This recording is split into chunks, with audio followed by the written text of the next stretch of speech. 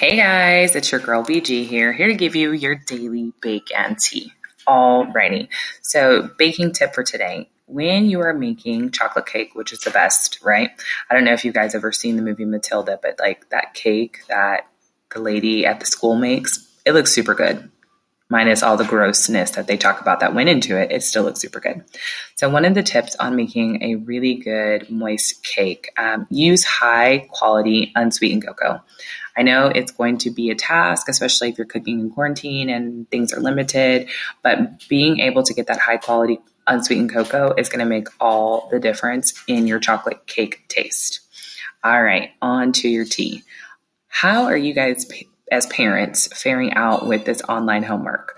My son has done some pretty cool homework assignments, and one of the ones that we really enjoyed is that we had to build a boat and like be able to float it in our sink or in the bathtub, and it was pretty fun. So I will throw up our video of our boat, and it's pretty cool to do with your kids. Let me know if you try it.